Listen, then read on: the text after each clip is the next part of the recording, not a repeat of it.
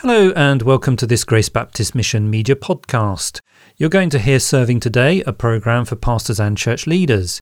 If you're involved in discipling others, or perhaps you teach the Bible one-to-one or in a small group, Serving Today will be relevant for a wide range of believers. Welcome to Serving Today, the programme for the leaders in Christ Church. I'm Andrew Cook and I'm pleased to have your company once again. Christian Basics, more from Dr. John Hall.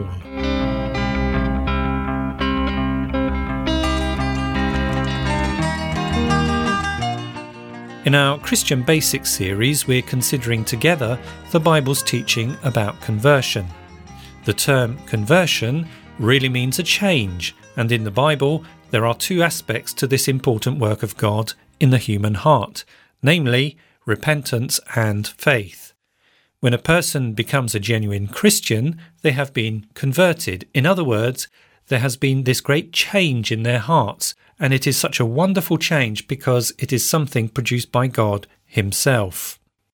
Last time, here on Serving Today, Dr. John Hall, who's helping us with this series, began to show us what this means. He reminded us that the Bible teaches, as I just said, that for a person to become a Christian, a true child of God, they have to repent of their sins and believe in the Lord Jesus Christ. Derek French has been speaking with John Hall for us and asked him if he would show us some examples of people in the Bible who were converted. Yes, Derek, let's look at the first part of the Bible, the Old Testament, where there's a story of a very wicked king of Judah whom God changed. It's a lovely story. Turn with me to 2 Chronicles 33. What was this man's name, John? His man's name was Manasseh. And perhaps after the programme, you could read the whole chapter for yourself. This man Manasseh had a good start in life. He had a good, believing father called Hezekiah. And Manasseh became king when he was 12. And he was king for a long time, 55 years. And for most of that time, he openly defied God and did so many things that were sin before God, that offended God. He was a great sinner. He went into idolatry in a big way. He undid all the good work his father had done. He worshipped the false gods of surrounding nations and even put altars of false gods in the Lord's temple. Imagine that. He was involved in immoral practices that these gods demand. He sacrificed his sons in the fire in the valley of Ben Hinnom. He practiced sorcery, divination, witchcraft, which God had forbidden. He put images, as we said, in the temple. And what's more, he as king led the people of Judah astray into sin. It's horrendous, isn't it, really, when you think of it? Terrible indeed. But he wasn't without excuse, because he ignored the word of God too. It says in verse 10, the Lord spoke to Manasseh and his people, but they paid no attention. Idolatry then, immorality, leading others astray, ignoring God's word. He's a sinner, isn't he? To be sure, God ought to judge him. But you know, God didn't give up. God was determined to save him. So his enemies came, the Assyrians came. They captured Manasseh and they put a hook through his nose, bound him with bronze shackles and took him to Babylon. Great trouble for Manasseh. And then, in his trouble, he at last thought about God. And in his distress, he sought the face of the Lord God and humbled himself greatly. He prayed to God. That's remarkable, isn't it? And what would you have done if you would have been God? Would you have just given him a kick and told him to get on with it because he'd been so bad? But you see, we see the love and mercy of God here in this conversion story. The Lord was moved by his prayer and brought him back to Jerusalem. And after that, his life was changed. He got rid of the foreign gods, the altars, the images. He restored the true worship of the Lord and told the people to serve the Lord. And so here you see a brilliant example of repentance. Sorrow before God for sin. You see a turning from that sin. You also see a turning to God. He prayed. He had faith in God. And then once saved, you see the evidence of that. He set about removing all the sinful things he had done and urging others to do the same. He served and worshipped God. It's a brilliant example of God's determination to save a great sinner. And it's also an example of the great change such conversion makes to wicked men It's a remarkable conversion, isn't it, John? I think it's so encouraging as well, because I know lots of us will have those who are our loved ones who are far from the Lord and perhaps are living very wicked lives, but God is able to change them, isn't he? He is indeed. 55 years of rebellion. He was an old man when he was changed. We'd wash our hands of him, wouldn't we? And think he'd never be converted. But that's right. Yeah. We'd give up and work on somebody younger. Yeah. Yes, yeah.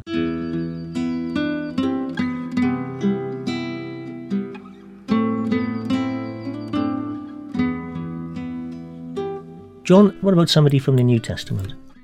Yes, Derek. Let's look at a man called Zacchaeus. You can find the story in Luke 19, verses 1 to 9. Please read that, listener, again after the end of the programme. Jesus was passing through Jericho. Zacchaeus lived there, and he was despised and disliked by the population as he was a chief tax collector. Now, none of us like tax collectors, but he was a tax collector for the colonial power, the Romans, and he was wealthy as well, perhaps because he'd stolen some of the tax. And there was a great crowd round Jesus, as there usually was. And Zacchaeus was a small man and unpopular. No one was going to let him through to look at Jesus. And so he thought, I'd like to look at Jesus without anyone seeing. So he ran ahead of the crowd and climbed a sycamore fig tree. Now imagine his surprise when Jesus stopped right under the tree and spoke his name. He said, Zacchaeus, come down immediately. I must stay at your house today. What a shock. But Zacchaeus was overjoyed.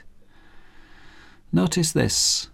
God searches for sinners and comes to sinners and calls those he has chosen.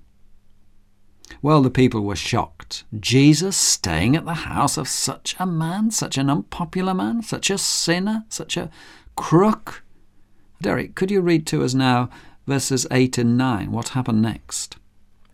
But Zacchaeus stood up and said to the Lord, Look, Lord, here and now I give half my possessions to the poor, and if I have cheated anybody out of anything, I will pay back 4 times the amount. Jesus said to him, Today salvation has come to this house, because this man too is a son of Abraham. Zacchaeus was a changed man. Conversion had come to him and changed the way he lived. Instead of stealing, he gave to the poor. He paid back 4 times anybody he'd cheated. You see, conversion, this radical change, always produces this kind of repentance and a changed way of living. I wonder if you've been changed. I remember a man who came to faith in the Lord Jesus Christ, and he remembered that he'd deliberately not paid a plumber's bill. And so, when he came to faith, he went round to the plumber, perhaps a year or more after the bill was due, and paid up, because he'd been changed. Notice also here, back to the story of Zacchaeus, Jesus said, Salvation has come to this house, and said the Son of Man, that's Jesus, had come to seek and to save what was lost.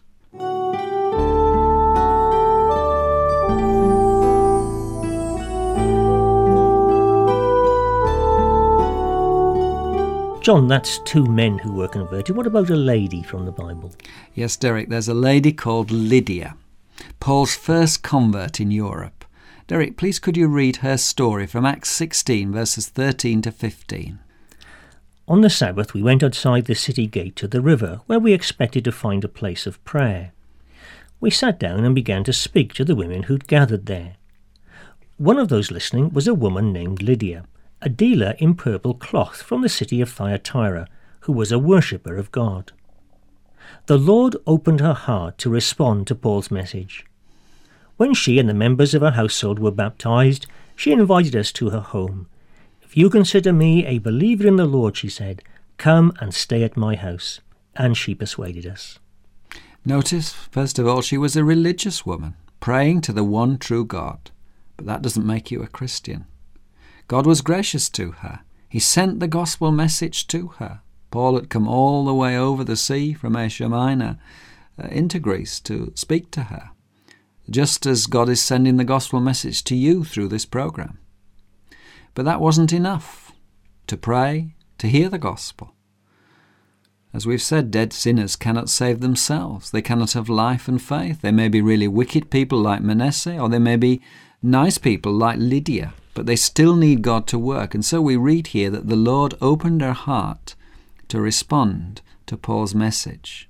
Notice that. The Lord opened her heart. She didn't open her own heart to let God in. So often people talk that way. You hear stories of the handle's only on the inside. God cannot come into your heart unless you let him.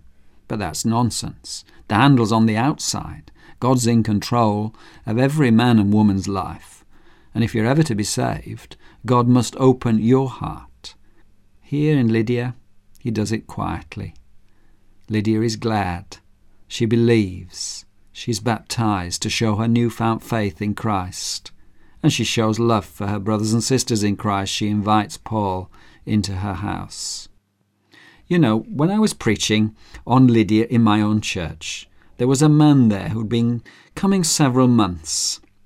Unbeknown to me, at the end of the service, he rushed home to his wife and said, "The Lord has opened my heart this morning." And he's been a changed man ever since. He's now serving the Lord 12 years later as our church secretary.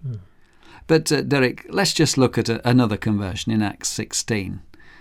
This man needed an earthquake to shake him and change him and to wake him up. Paul and Silas had been thrown into jail after being beaten, and at midnight there was an earthquake. And the jailer, thinking the prisoners would have escaped, was about to kill himself. But Paul cried out, "Don't harm yourself." The jailer was moved by this and cried out, "Sirs, what must I do to be saved?" The reply came, "Believe in the Lord Jesus, and you will be saved." And he did, and his life was changed. He was baptized, he cared for Paul, he was filled with joy. Conversion is a remarkable work of God in the human heart as he brings a sinner to repent of his or her sins and place their faith in the Lord Jesus Christ. This is all because God is the great God of grace who loves to lavish his mercy and favour on undeserving sinners. And we are all sinners, and so if we are believers in Jesus too, then God has done this remarkable work in our hearts and lives as well. New converts need to be helped to realise what has taken place in their lives and to be encouraged that God has been merciful to them. This should make them first profoundly thankful to God for his love to them. They owe him everything. It should also be the source of untold comfort because their salvation does not rest on them in all their weakness and sinfulness, but on God who is almighty and holy. Because this is his work in their hearts, it will never fail, and they are secure for the rest of their time on earth and beyond that into the ages of eternity. Truly God is a God of amazing and abundant grace, in that he delights to save sinners. There we must leave it for now here on Serving Today. This is Andrew Cook saying goodbye. May the God of amazing grace bless you in Christ. Well, we hope you enjoyed listening to Serving Today, a podcast from the Grace Baptist Mission radio team. There are a number of ways to get in touch. Our email address is servingtoday@gbm.org.uk. Find us on Twitter @servingtodaygBM, or you can search our web catalogue at www.gbm.org.uk/radio. Thanks for listening and goodbye.